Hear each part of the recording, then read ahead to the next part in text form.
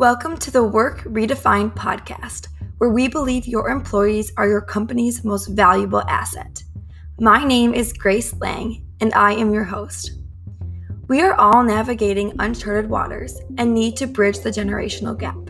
For the first time in history, there are now 5 generations in the workforce who all view the world differently.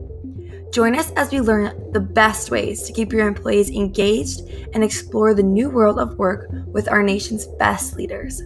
Our motto is better work, better world. Now, our podcast can only run with your support. So if you want to continue to hear our great stories from leaders all over the U.S., please support us. Hello everyone, this is Kelsey, and before we just dive right in, I want to introduce you to Shauna Reed, today's guest speaker. So Shauna's drive for reimagining what is possible in the workplace has really led her to work with many business owners and HR executives across multiple industries. Her expertise lies in seeing the big picture and then being able to translate the vision into strategic action. She is passionate about reshaping the common beliefs people have about culture development and workforce planning. She recognized that the largest workforce challenge is its single greatest asset, its people. The need to effectively align people to the business strategy while increasing productivity and retaining talent is paramount. It is because of this discovery that she and her husband started Mfluent in 2019, and they now together lead corporate culture trainings and workforce planning and development, and that's the piece that Shauna is most excited about. So her proficiency and passion are now delivered by helping companies build dream teams within their organizations through the practice of talent optimization.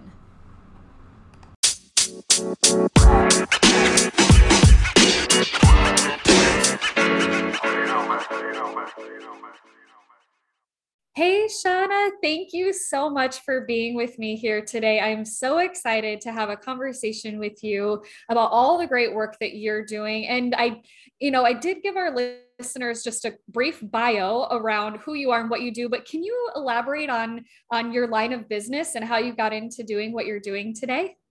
Sure, Kelsey, I thank you. I've actually, I've enjoyed having conversations with you. We were so lucky to meet about a year ago through PI and have been great across the country, friends that we can support each other. So thanks for having me as a guest on your podcast.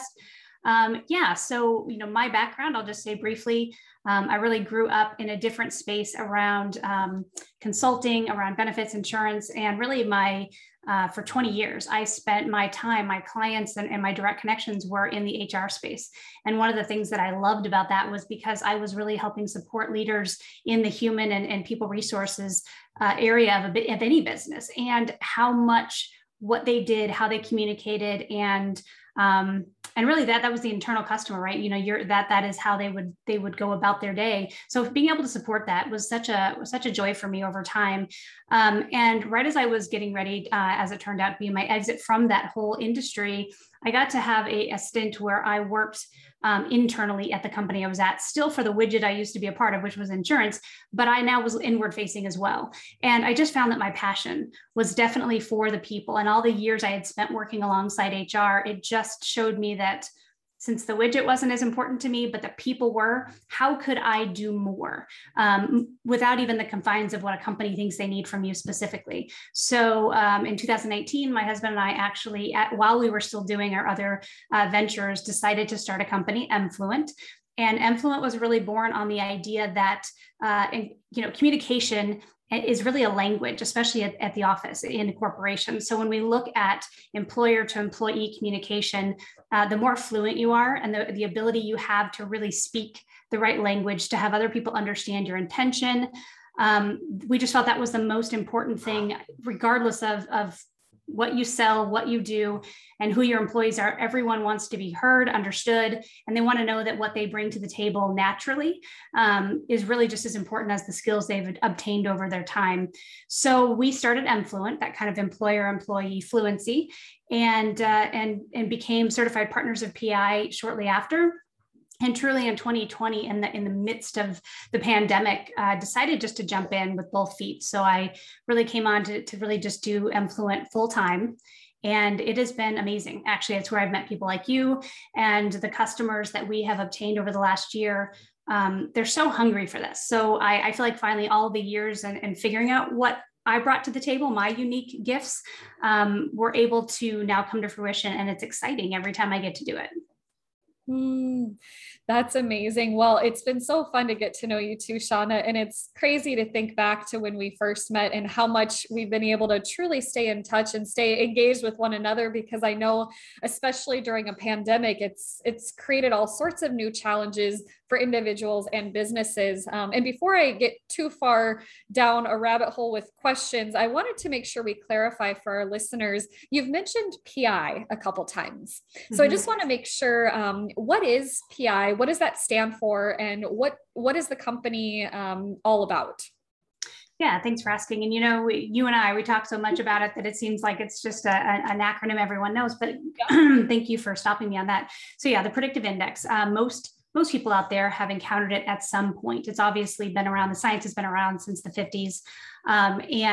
What's been amazing is when we were actually, my husband and I, looking at the different options, we became DISC certified at one point. We decided to investigate a little further with PI specifically, and just found that not only did their model, which is, it's a brief assessment. I mean, really no spending 30, 40, 60 minutes on an assessment, it's 5 minutes, right? It takes away the barrier of entry for a lot of employer groups. I don't know if, when you were in the corporate side as well, if you were part of a leadership or an executive team, you had the option to have exposure to some of these great assessments that give you self-awareness, and they allow you to really not only understand yourself, but how do you, talk with maybe your direct teammates. But they're also very hard, usually, and cost prohibitive to go below that. So it kind of falls flat after maybe your leadership retreat or whatever it was a part of. And with PI, they've created it in a way that it's unlimited. Once you go there, you can assess all of your employees. They want you to, and they want you to assess the people coming into your organization and allow it to be this common language that just continues. And really, it helps to our managers and other leaders within the organization with how do I become better and how am I better for the people that I am supposed to be helping and leading. So that is really where the predictive index, in my humble opinion, shines over the other in the competition. And it's why we've really latched onto that as the tool that we use when we encounter employers that need that type of help, which most do if they don't have something in place already. It's not the only thing that we do, right? But PI is something specifically that I reference a lot because it is my passion project. It is the one that I find just it is life-changing for employees and employers when they really embrace it. So that is PI in a nutshell, and how we have decided to partner with them specifically. I love what you had to say about PI and what it does. And it sounds like it very much relates to what you were talking about earlier, where one of your passions is to help people with communication. So that employer to employee communication. And so I guess in addition to using behavioral assessment tools to improve communication, what are some of the tips and tricks or pieces of advice that you would give to a leader in order to improve communication with their employees? Yeah, I mean, that's a really good point. So what I find is interesting is, we think of assessments as, it's good information, right? So we do like to start with an assessment if someone doesn't have that self-awareness. And again, it's not just their own, but one of the things that's really cool when you do a readback with someone from a specific PI assessment is that it not only looks at who you are maybe naturally and what you would love to bring to the table if everything were up to you and there was no outside forces. It really has us examine too that point in time that says, what's your recent environment asking you to do in terms of stretching, and is that something that you're doing, easily? Is it something that it's maybe short term? Is it something that now that you know a little bit more about what you naturally bring to the table, you could really look at ways to adapt what you do to better fit what your natural drives. And when we do that, not only does it create a different perspective for them to go and do what they do. So as a leader, going and talking to people, understanding their communication style in terms of maybe I like to just talk, stream of consciousness. I just have ideas and I like to talk them out. That's part of the way that I feel comfortable communicating, recognizing that maybe some of the people on my team they actually really like time to think, that they like to absorb things, and they're not as comfortable maybe throwing out a half-baked idea on the fly. They would much rather have just a little bit more time to, let that marinate and then come to you with good thoughts that they feel confident about before they say them. Those are two very distinct ways to communicate. And that's just one example of, if I understand that about myself and I understand that my form of communication is not bad, but it's not the only way. So how can I accommodate the way I like to communicate, where I like to talk it out, and still give, the members of my team who need something slightly different. Maybe I look and I know that now. So I say, you know what? I walk up to that person and say, this just came up. I want to talk through this with you. I noticed we're both available later today. I'm going to put something on our calendar. Just want to give you a heads up that I'm going to want to hear your thoughts, and I want you to listen to some of the things I'm thinking. Now, all of a sudden, I've been able to not be who I am, right? I still get to actually have that time, but I've also allowed my team and recognized that their needs are different, just as important, but different. Now the opportunity for collaboration and understanding and both sides feeling heard, it just increases. And I bring that up specifically because I don't think the assessment is the reason why all of a sudden communication gets better or that people feel understood and heard. You have to take the actions, but usually it's just, most people have good intent, right? They start with that. We don't think that, right? So without information, what we tend to do as leaders is we see a behavior and we create a backstory. We actually decide that, you'd said this, or you acted this way, or you took this action. I'm going to decide out of my lens why you did. So now I've created this backstory that possibly creates a bias on my part. Maybe I'm a little bit, offended because I don't know the reasons. And so that's usually what makes a good leader kind of fall short, right? So we have the disengagement that can happen. So I would tell you that it really, to me, still starts with self-awareness. It's understanding your styles, and understanding your style is probably very different from somebody in your organization. How can we make you the most effective at what you do? That's the first tip. I have others, but I would leave it at that to say that seems to be the most foundational that has been working when we talk with our clients. Well, and what's that one statistic that we know, Shauna? I believe it's 95% of people think they're self-aware, but only 15% actually are. Isn't right. That, I believe that's the statistic. So Tasha Eurich, she does I think it's Eurich spelled EURICH. Tasha Eurich does that TED Talk where she did a study on individuals and their families and their coworkers, and found out that most of the people thought they were self-aware, but in reality, they really aren't. Right. So I think that's a really, really good point that you bring up about the importance of we're all so different from one another. Yep. What do you think in this, we call it this new world of work? I mean, there's so much going on. We're amidst what they're calling the Great Resignation. People are leaving their jobs. A lot of companies are struggling to retain their talent. I mean, what do you think is or are the biggest, either one biggest challenge or a couple largest challenges that companies are faced with currently? Yeah, it's a great question. It has evolved. Even I think each month I hear something a little different than the one before. We obviously even looking in the first couple of quarters of this year, the Great Resignation was predicted, right? The SHRM knew it. The Gallup polls knew it. So it's been coming. But what I would say is very interesting. When I'm the two main things I've heard just recently, and I feel like this is where we're kind of turning a corner a bit. On one hand, I was talking to some leaders that were in the HR and recruiting space.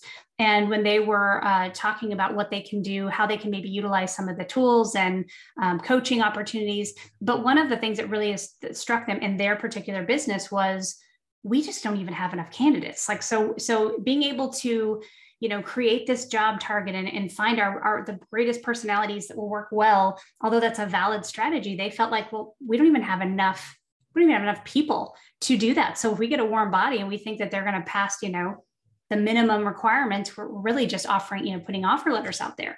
And interestingly, one of the things that we were able to talk through a little bit more the next time we spoke was, maybe it's also good getting ahead of that and saying, when I'm putting out those ads for this job, how do I attract the right candidates, right? So we all know that in general, if there's a bunch of people hiring, then how you position the opportunity is going to be very it's very important at that point.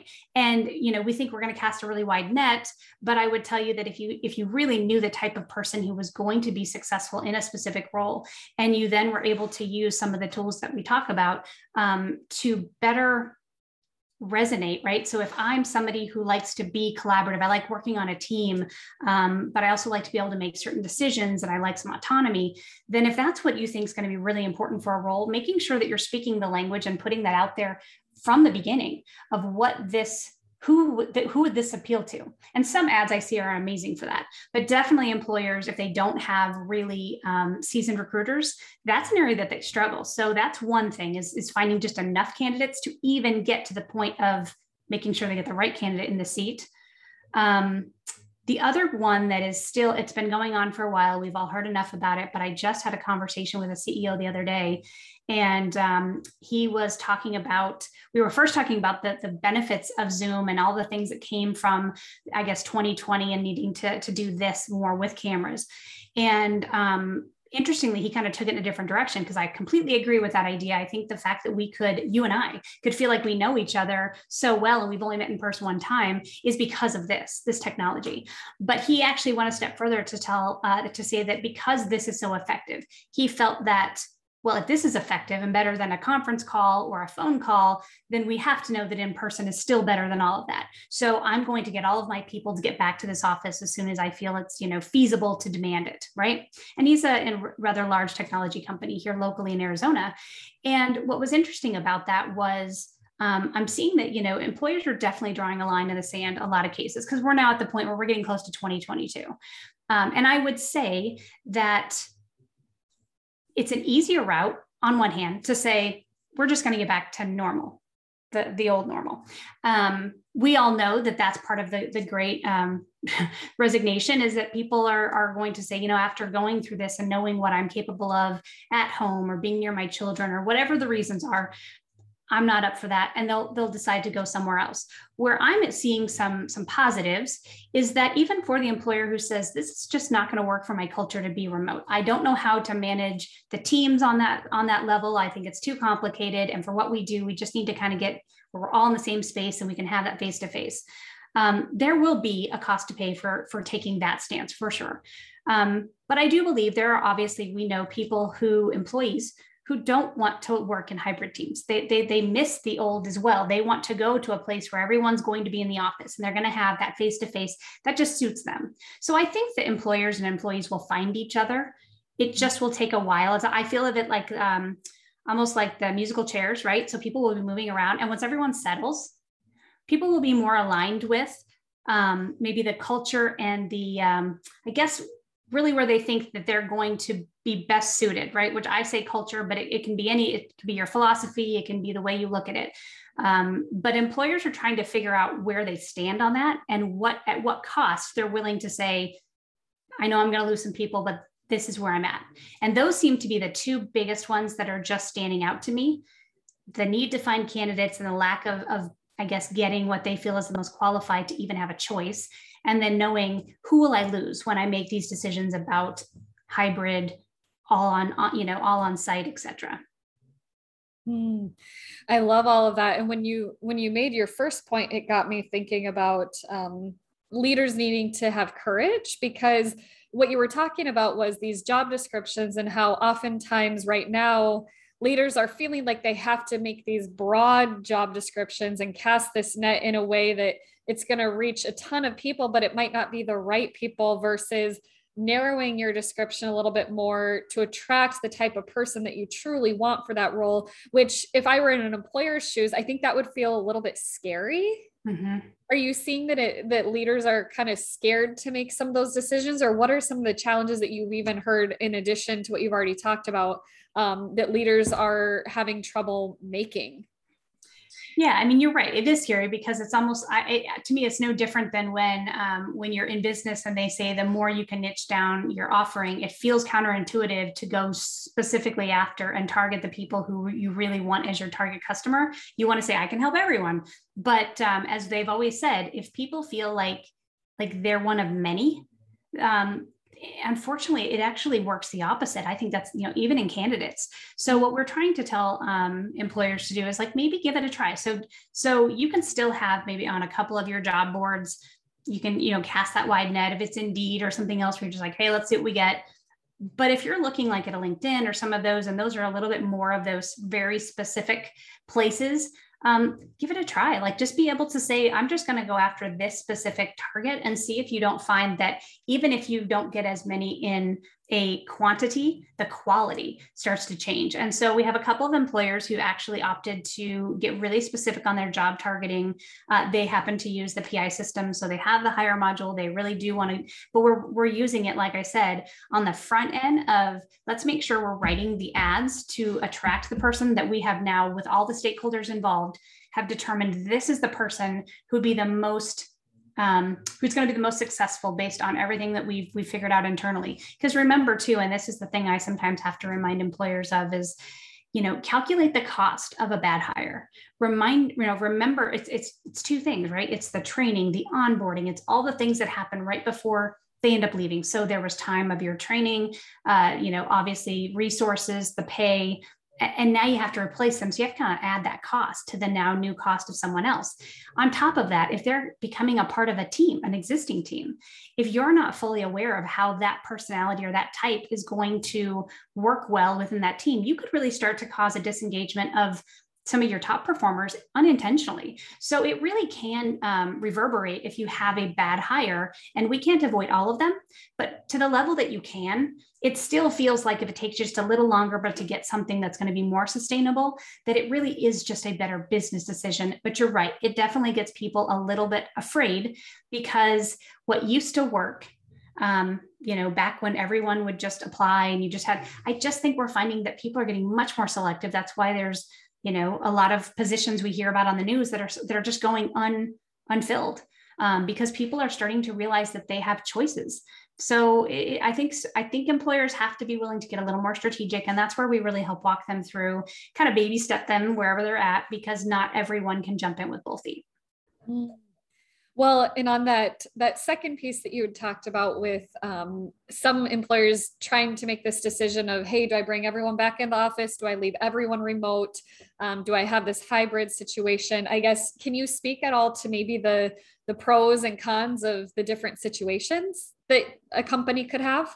Yeah, sure. I mean, what we're definitely finding is, if you were one of those companies who allowed a certain level of flexibility when, maybe your employees needed to work from home, and it was more situational, right? Like, oh, I have someone coming to my house, or my kids are off school for the week, or whatever it may be. There was a lot of employers, at least here locally, who were at least kind of getting a little more comfortable with that, but they were not going to just blanketly say, oh, you can do that whenever you want. That was definitely not the thing. So it was still uncomfortable. We went into 2020 and everyone had to do that. What we have found is, for the ones who have said, you know what, it's not my preferred, but it's worth keeping people. It's worth, creating maybe a little bit more flexibility on a more ongoing basis than we did before. You're watching them start with policies where they're actually asking the employee to draw a line in the sand as well, to say, am I going to be hybrid? And if so, that means I'm X amount of days in the office versus at home. And they're wanting them to be a little bit more on a schedule of that. So what will that look like? And in some cases, I've even seen where they've said, okay, well, in our office space, we're now going to allocate, there'll be shared office spaces instead of you having your own office or you having your own cube, to really kind of find out where people are going to end up. And in doing so, I think the physicality of it is going to be interesting, because obviously, I just saw an article the other day and it was so true. It said employees don't really, they want flexibility, but it's not just flexibility. They don't want to know they can work 2 days a week from home, or that's great, but they actually want autonomy, right? They want a little bit more of that. I can choose the days that I want to. And so the employers who are really able, and I don't want to say just willing, but able to be that kind of flexible, I think you're going to fare better in terms of retention. That being said, there's a new set of challenges in that. You kind of alluded to it before, but I had mentioned originally that we could, when we talk to people about a communication style, just because, so let's say I'm someone who likes to talk things out and you tend to be someone who likes to maybe have some time to think things through. if we're both people who just decided we're both going to be on site, maybe it's because of the fact that I like to be around people and you just don't have a good office space at home. It doesn't change the fact that just because you happen to be the one of my team that's in the office, that you don't now all of a sudden want to have chit-chatting during the day. You don't want me to come and bombard you with thoughts and ideas. I still need to be looking at, do I need to give you time to think something through before we have a discussion? By that same token, there could be people like me that are sitting remote. They decide to be mostly remote or they're remote on certain days. Knowing that your teammate happens to be someone who likes to talk things through, and as a leader, I need to make sure I am providing enough opportunities for that engagement to continue. So even though we won't physically be in the same space, I need to know enough about your communication styles to work that into this hybrid model. And I think that is definitely the more complicated piece. But it's only complicated if you don't know what you're dealing with, right? If you're guessing. So we have found that when we have companies who've made decisions around hybrid or remote or whatever they're going to do, and they have opted to really do some of this team awareness and making sure that everyone understands their styles and their teammate styles, now just figuring out the logistics of how you can make that work into this new schedule and this new system, it is not impossible. It does take intention. But I would argue that even before the pandemic, employers who are more intentional about the way they build their culture and the way they support their employees have always fared better in terms of productivity, engagement, and retention. So I think that's just now being almost required of you to say, I'm going to do something or I'm not, and we'll just see what happens. Well, it's interesting. I want to unpack this one component a little bit more based on something I heard recently. I was talking with a leader and they were complaining, I guess you could say, about the fact that if someone is not physically in the office, that it's going to be harder to consider them as someone that they would want to promote, which obviously like that hurts my heart. I'm sure it probably hurts a little bit for you as well, but it's something that I think leaders are, again, scared about is, hey, if I allow enough people to be remote, how am I going to continue to see their skill sets? And I think they're calling it distance bias. I'm pretty sure something like that. And so I was just wanting to know if you have any additional thoughts or ideas on that particular topic of, hey, if I'm not in person with someone, how am I going to know what they're capable of? And how do we overcome that objection and that challenge that some leaders are maybe feeling a little bit scared about? Yeah, that's a really good question. I haven't had that one specifically come up, but it's very valid. Interestingly, that leader is admitting they probably have that bias, right? Because they're already saying, if I'm going to be around this, if I'm hanging around or getting to see someone in the hall and I don't see someone else in the hall, the likelihood is I'm going to, create this bond or affinity for this person and I may miss somebody else. I think then where we're seeing is, again, technology is so wonderful in the fact that you can create opportunities for, if you're not already doing as a leader, weekly check-ins with your team, with each teammate, right? So do something as a team, do something with each individual. They can be brief, right? Just those really quick, like, tell me what's going on, let me know what you need. But also I would say that you have to be then very diligent as a leader to say, I need to stay in contact with all of my employees, regardless of their personality, work style, and where they're located, if I'm allowing for that type of diversity amongst my team. Because if I find out that as I'm talking to someone, hey, what is it that you're hoping for? Where do you see your kind of, where do you want to go? Where would you like to be in 6 months, 12 months, 2 years? How do you see yourself evolving? What can we do to support that? Because if I'm hearing from someone who might, again, be a little bit more, introverted, I'll use that term, a little bit more of someone who doesn't just freely speak their mind and they happen to be working remote, even partially, not asking them and not being aware of what their goals and ideas would be.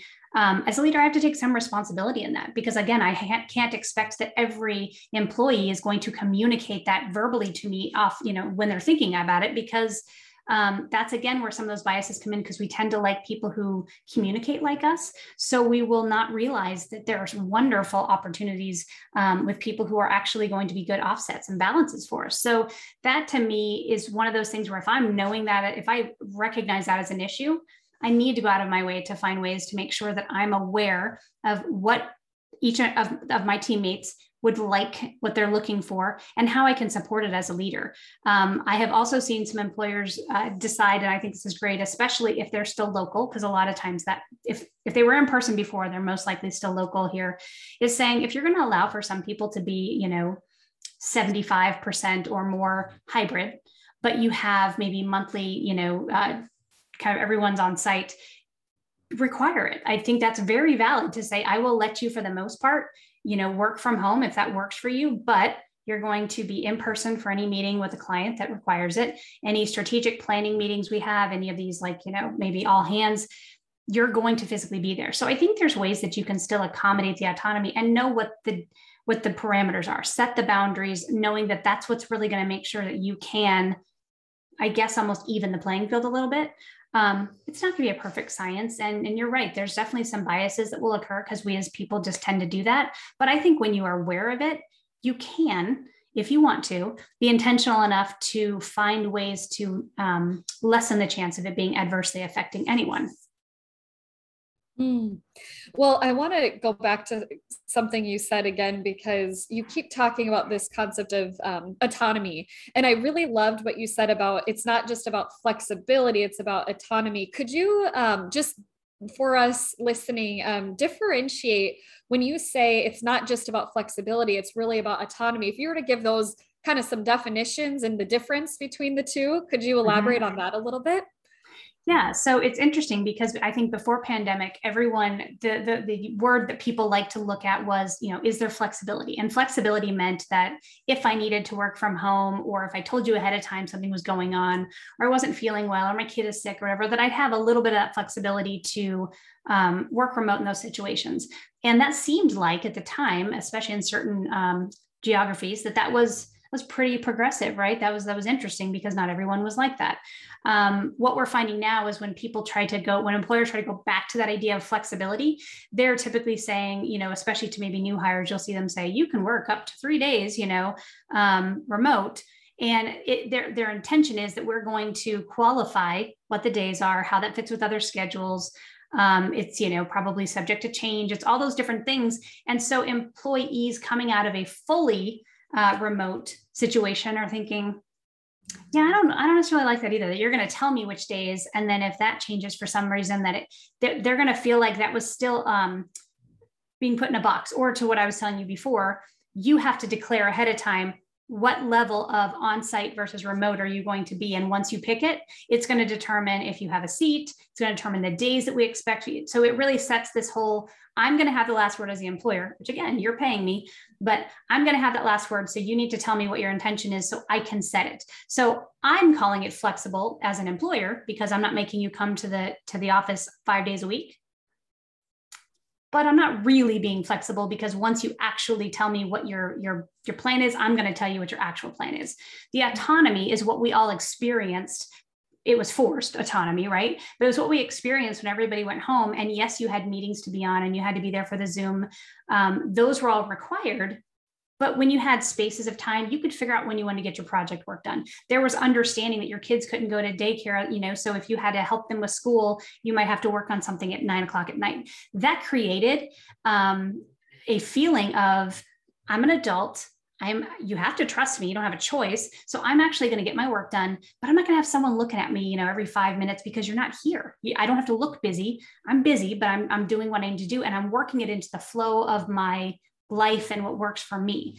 Some people just really, they love that and they crave it. And the idea that you're going to not give them a certain amount of autonomy, and I would actually replace the word autonomy with trust. Because I think in general, anytime I've ever worked, in my career, ever worked for an employer where I started to feel like I wanted to almost give less than I was capable of, or just enough, was the minute I started to feel like the trust was not there. You were actually making sure you were getting your money's worth. And the minute you start to put those little seeds of doubt, people who don't feel trusted or appreciated, all of a sudden, not only does their engagement go down, but their productivity just kind of goes, okay, I was actually the one who was willing to answer emails on the weekend, do what I needed to do, even if I was on vacation, whatever it was.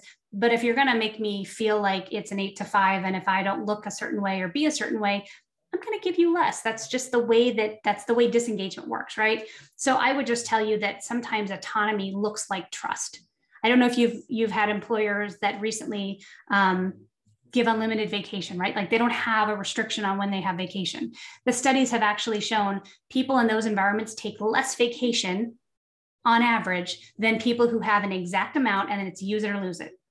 So again, when we just give people the chance to make decisions for themselves and we trust them not to abuse it, people tend to, again, with good intent, tend to do more for a company and give extra because they feel like they're appreciated on some level.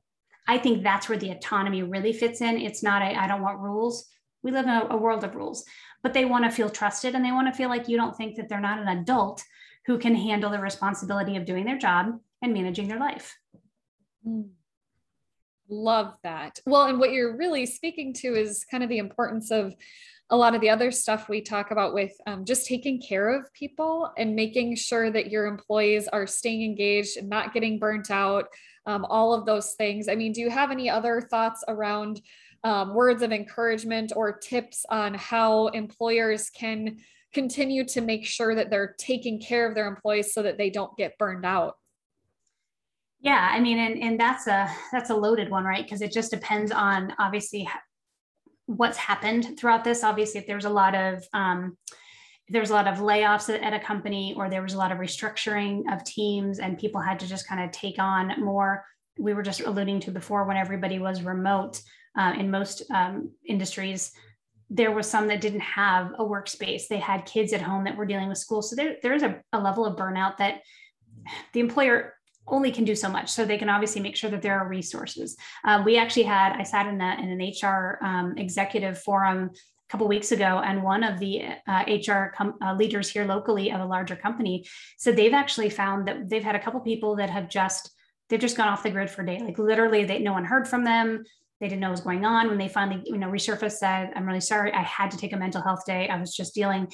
And the way that company was handling it is they basically took it as okay, thank you for letting us know. I'm glad you're okay. They didn't actually decide to do any kind of disciplinary action. They didn't decide to kind of take the things that maybe you would normally do to say, hey, that was wrong.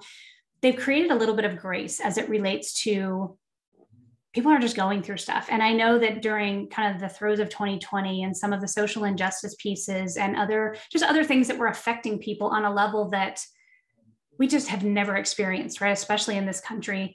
The employers that were willing to just listen and sometimes just say, I know that I don't understand, but I'm going to give you the space to just be. And if you need something from me, tell me, but I'm not going to assume that I know why you feel or how you feel. So those things have been one way to give people a little bit of that, I guess, I'll just use the word grace. That's one tactic. And again, that just depends on your industry and maybe what's been going on. The other piece that I was just talking to a nonprofit client of ours the other day, and they've just been building and growing so quickly. And she was saying how they have a lot of compliance pieces because they've opened a clinic and there's just a lot. So she was saying, yeah, my people are just so bombarded between now and the end of the year with training. So, I don't want to overload them with anything. And it was funny. I said, remember, you're employing a bunch of givers, people who are just constantly giving of themselves. What we want to do is actually not give them more tests. We don't want to give them more to study for, but we want them to feel in moments like they are heard. What is the best way that we on the outside as Enfluent can support you as trying to, move this mission forward, keep your employees engaged, not have them go into burnout, because people who are givers tend to easily get to there because they forget to refill for themselves. And when I was talking with her about that, she said, that's so true. I do need my employees to have those little timeouts where we can just check in with them. And it's hard for one person, this is a CEO that is just completely engrossed in the community and leading this mission. She can't be everywhere at once. So for her to be able to have partners like Enfluent, like others that really help find unique ways to pour back into her people. It's not always financial. It's not always days off. Sometimes it's just, again, getting them reconnected to their why and that they are supported in that. And they're not just cogs in a wheel, right, for the greater good of the company. We're finding that those little moments of wins can actually be just enough to give them some, kind of air back in their lungs. And because not everyone has the same resources to be, hey, I won't worry if you go off the grid for a couple of days, or I'm going to be able to, give you a bonus here. Excuse me. So that's where it can be as simple or it can be more elaborate, but it should be at least acknowledged and tried. So to your point, you should care enough about I had someone the other day say, I just need my employees to take care of my clients. That is their job. I'm like, yeah, but you got to make sure that if you don't take care of them first, they don't have what it takes to take care of your clients at the level that you want them to. And that's the piece we don't want to miss in all of this.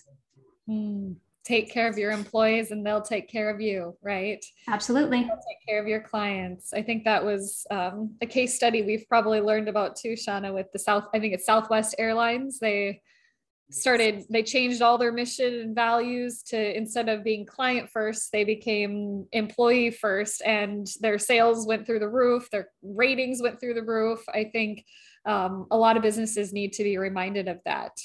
Absolutely. I totally agree.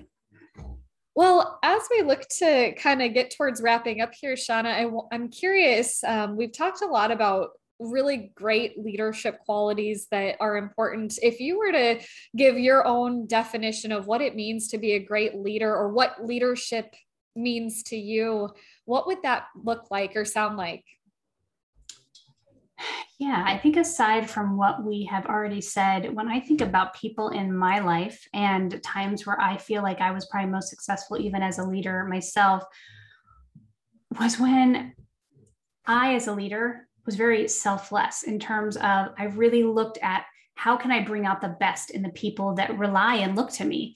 In doing so, what you don't realize usually in the moment, because you're so focused on how do I help develop the people that need me, that are looking for that guidance. In looking at that, you really look at them and see, how can I help them be successful? Never thinking for a second that somehow their success could hinder your success, that it could somehow that there's like a lack, right? I think there's a lack mindset versus an abundance mindset. And in leadership, you should always think abundance. People probably heard the terms of where, you should look for your replacement, right? You should be training your replacement, but they forget that that's also so you get to move to the next level, or whatever your next is, because we should never, as leaders, stop growing. So it's never just get comfortable. I would say that the best leaders I've ever had have been ones that it was so easy to tell that they had my best interest at heart, right? In whatever, if I went to them about a question, I never wondered if the motivation behind their answer or their support or their ideas was self-serving. Those are the best leaders, and the ones who are not intimidated by your growth and success. So I would just say that, again, that so much starts with self-awareness, because the more I feel good about me, and the more I understand that what I bring to the table is not threatened by anyone else who's awesome in their own way, then I can let go of I would say the barriers as a leader that can happen. They're usually out of, if you become defensive or you feel insecure, that starts with you. So I would say as leaders, becoming self-aware can help you become more secure and confident, which is going to allow you to be excited to help other people achieve that if they haven't. That's, I guess, what I would say. It sounds like it all comes back to the same thing. But again, based on my experience, the best leaders are the most confident and secure ones, because they're givers. They are not worried about if it's equal or if they're going to get back, because they're always open. And I just feel like that pay it forward idea, especially in leadership, if you've had wonderful leaders in your life, if you've had other people help you get where you are, never forget that that is how you got there. And always think, how can I do that for the people that are looking for me? I just don't think you can go wrong that way. You won't be perfect, but no one's usually looking for perfect. They're just looking for your genuine willingness and openness to help. And people will be drawn to that. I love that. No one's looking for perfect. I think some of the most influential leaders that I've experienced in my life are those who admit when they're wrong, those who are humble, and like you said, those who are givers. Man, Shauna, you've had so many, I've written down some really great nuggets even from our conversation today, and I'm so proud to call you a friend and collaborative partner. And this has been really, really fun for me to have this conversation with you. And so for our listeners out there, tell us, how can we help you, or how can we be connected with you? What are some ways that our listeners can engage with you, Shauna? Yeah, I mean, I'd love, obviously LinkedIn is a great place, because you can, I love to engage with people. I have found that in a lot of cases, if people are excited to do so, I have a lot of just peers like you that we set up a Zoom and we just have a quick, coffee chat, but just ways that we can help each other. And I just feel like that I'm open to that with anybody. I think that is probably the most exciting part of what I'm doing now is I get to go into each conversation with no expectation. I just get to see, is there a way I can give? And it's just been so fun. So if people want to connect with me on LinkedIn, it is Shauna R. Reed. That is it's my LinkedIn handle. Emfluent.com, EMFLUENT.com is our website. And really just, like I said, LinkedIn's great because it's a quick way that you can even message, but I would love to talk with and meet with anyone if they want to, just get another person. The nice thing is we don't have to live in the same state to help each other. So I'm open to it. Well, thank you so much, Shauna, for joining us today. And to our listeners tuning in, thanks for listening. We're really excited that you tuned in today and hope you have a wonderful rest of your day. Thank you, Kelsey. It was awesome as always. And I hope that this was helpful for someone, but it was so great to talk with you.